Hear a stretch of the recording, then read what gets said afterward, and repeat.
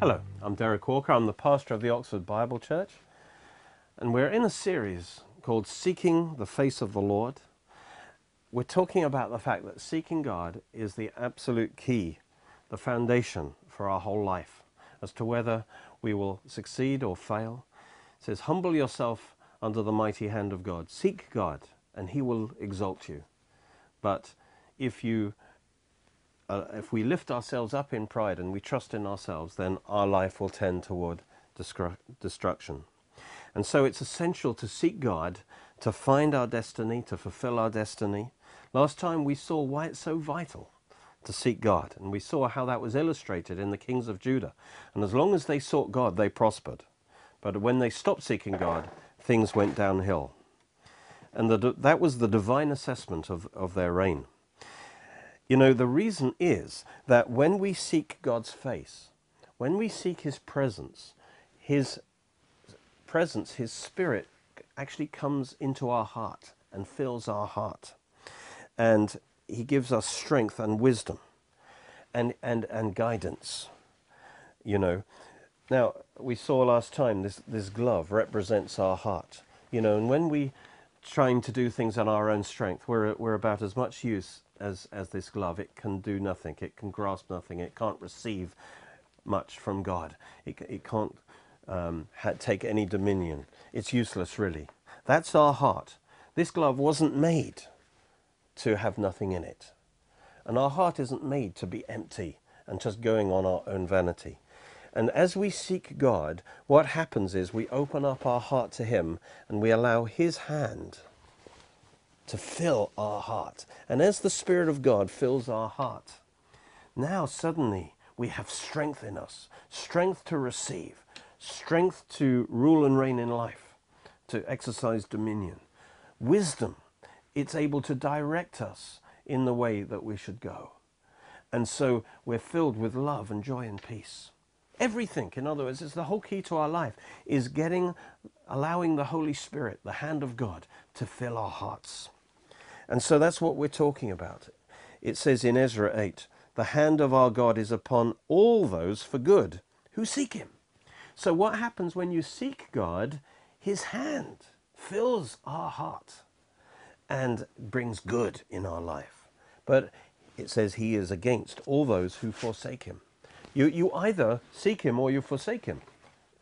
There's no other option. If you don't seek him, then you're actually forsaking him. You're going your own way. That's the essence of sin, isn't it? All we like sheep have gone astray. We've turned everyone to his own way. You see, we forsake him. The opposite of that is to seek him. You might think your problems are here, there, and everywhere. But I tell you, your real problem is you're not seeking God. If you will seek God, then the rest of your life will fall into shape. It's as simple as that.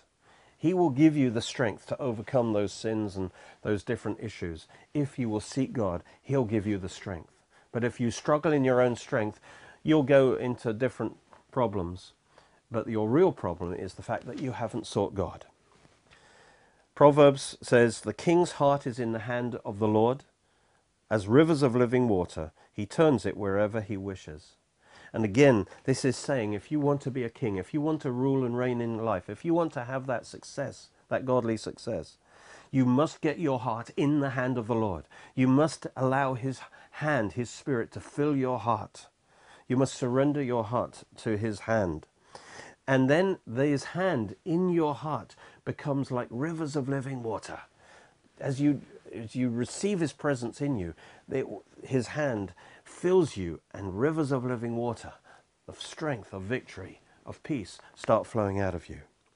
And then it says he turns it wherever he wishes. He turns your heart. He guides your heart in the way it should go. How does he do it? Through his hand, through those rivers of living water flowing through you.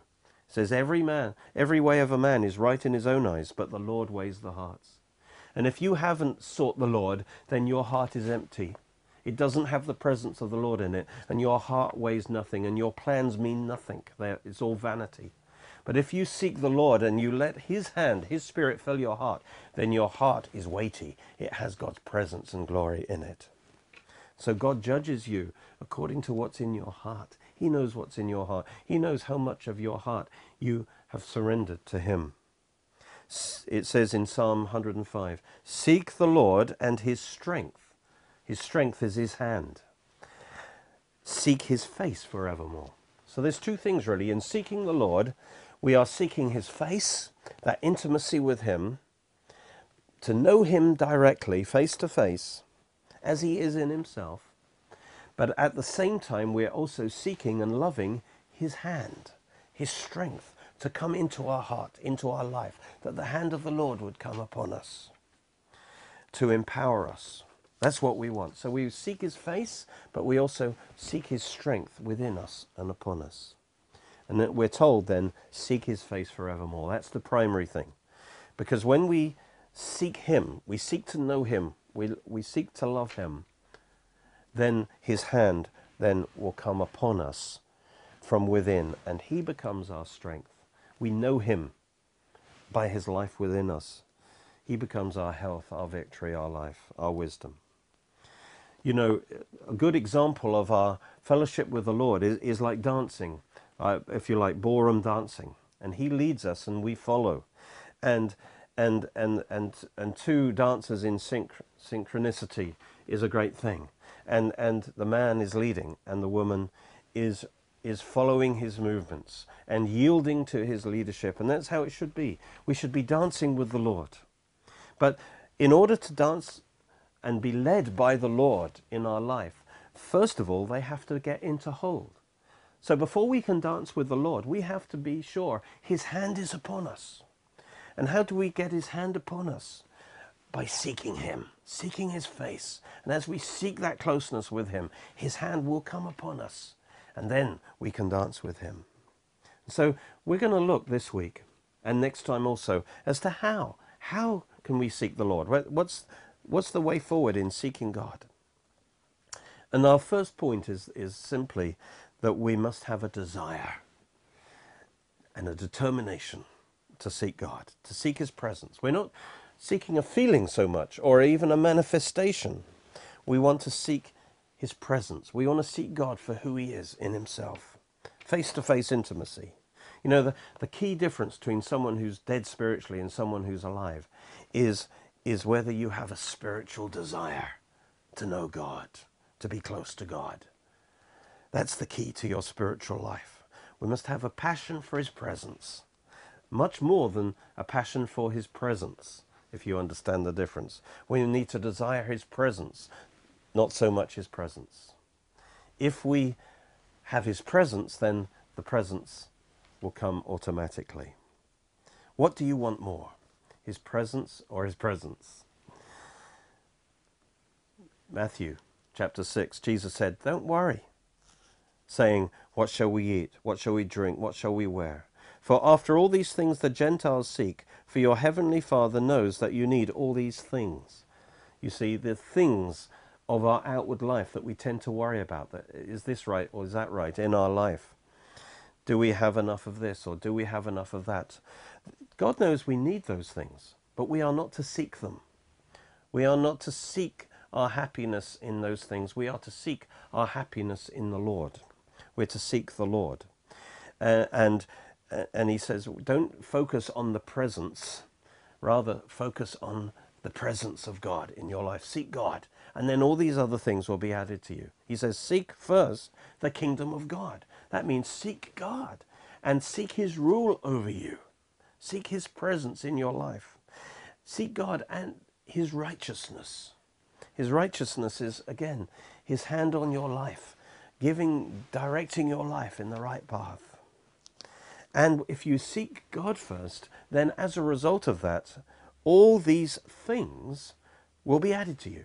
All these natural things that you're looking for in life will be added to you. They're the presence. So if you seek his presence first, then the presence will be added to you. Our heart must be to know God, to know him for who he is in himself, for his personal presence, not for just what he can do for us. So we see this with Moses.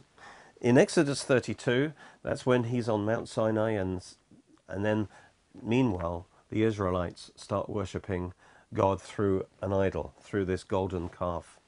And God tells Moses about it. And Moses has to intercede even to save Israel from total destruction. But then in chapter 33, we have a wonderful chapter where God says to Moses, "Depart, go up from here, you and the people whom you've brought out of the land of Egypt, to a land of which I swore to Abraham, Isaac, and Jacob, saying, to your descendants I will give it. And I will send my angel before you, and I will drive out the Canaanite, the Amorite, the Hittite, the Perizzite, the Hivite, the Jebusite. Go up to a land flowing with milk and honey." You know, that sounds wonderful, doesn't it? He says, go in and possess your land. I'm giving it all to you. That's the presence. He says, go up to this land with the milk and honey. You can have it all. But I will not go up in your midst. You see, God was traveling in their midst. They had the presence of God. He lived in the tabernacle. The glory of God was there in the midst of Israel. He says, I'm not going to go with you, lest I consume you on the way, for you are a stiff-necked people. So here, God is giving Moses an offer, and this is a big test. He says, I'll give you all the blessings you ever want, but you won't have my presence. You know, a lot of people would say, oh, that's a good deal. Fair enough. Give me what I need, my health, give me my success, give me financial prosperity, give me all these things. That's enough for me. But what if you don't have the presence of God? And there's a difference between the blessing and blessings. You see, the blessing is God himself. It's his presence. And the blessing in your life will create blessings. The blessings are the manifestation of his blessing. The healing, the prosperity, the wisdom, whatever. The question is, what do you want more, the blessings or the blessing himself? You know, God wants us to love him more than his gifts, to love the blessing more than the blessings, to seek him more than what he can give us. And that was the heart of Moses. I want you to see the heart of Moses. Moses wanted God's presence in his heart and life more than anything else. And he couldn't care less about the other stuff so much as long as he had God's presence. See what Moses does in response. Moses took his tent and pitched it outside the camp, far from the camp. It's almost as if there was so much sin and unbelief in the camp. He wanted to set himself apart just to be with God. And he called it the Tabernacle of Meeting. So this was a place where Moses would meet with God. And it came to pass that everyone who sought the Lord went out to the Tabernacle of Meeting, which was outside the camp. So it was, whenever Moses went out to the tabernacle, that all the people rose, and each man stood at his tent door and watched Moses till he had gone into the tabernacle. And it came to pass that when Moses entered the tabernacle, that the pillar of cloud descended and stood at the door of the tabernacle, and the Lord talked with Moses. Isn't that amazing? Whenever Moses went out to meet with God, God came in his glory. And Moses had that face-to-face relationship with God. You know, when you draw near to God, he will draw near to you. And it says, all the people saw the pillar of cloud standing at the tabernacle door, and all the people rose and worshipped, each man at his tent door. So the Lord spoke to Moses face to face, as a man speaks to his friend.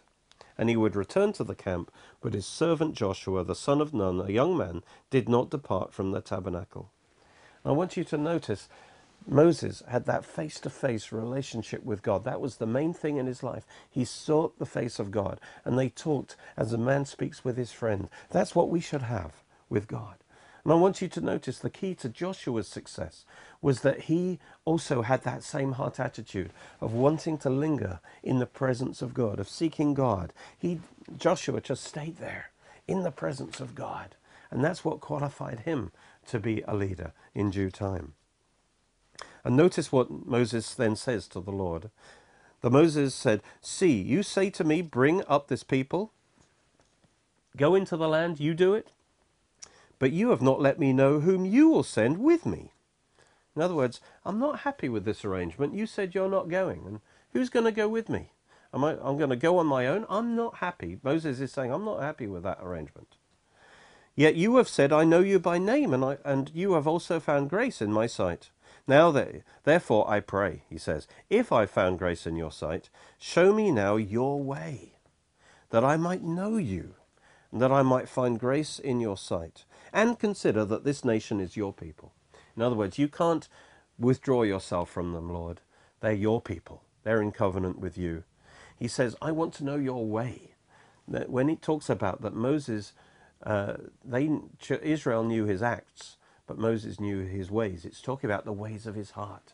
You know, when you know about someone, like a celebrity, you know their acts, you know what they've said.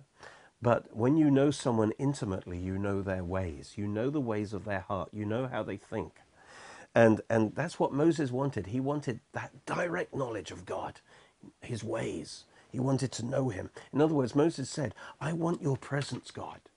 I don't want a second-hand relationship with you. I want to know you. And so I am not satisfied with having the milk and the honey, but not having your presence. So he's asking for God's presence to stay with them. And God heard his prayer, because notice how God responds. He says, my presence will go with you, and I will give you rest. Praise God. That's what Moses wanted, that God will go with them. His presence was everything.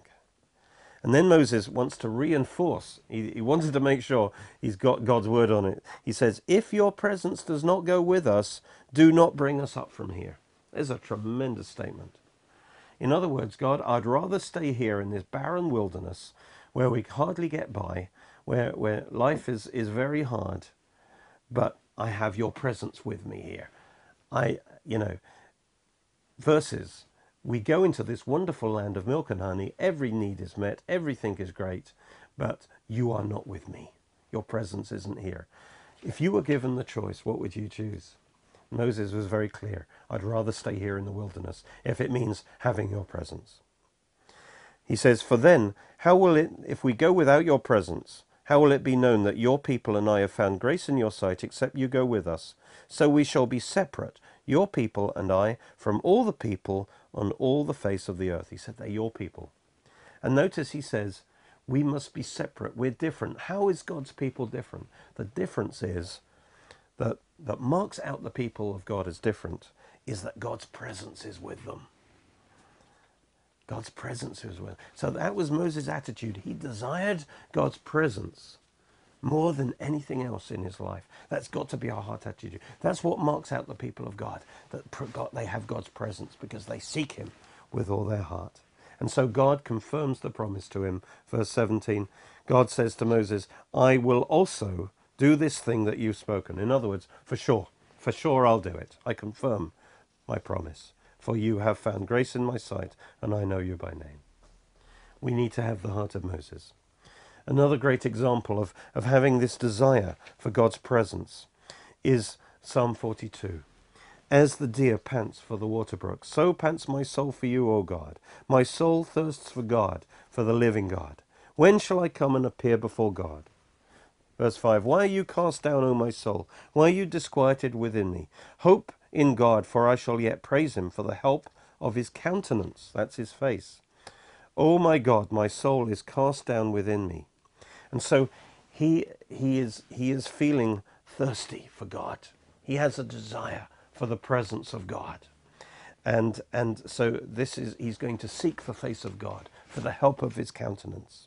And he gives a great example of this. He says, therefore, I will remember you from the land of the Jordan. What's that got to do with anything?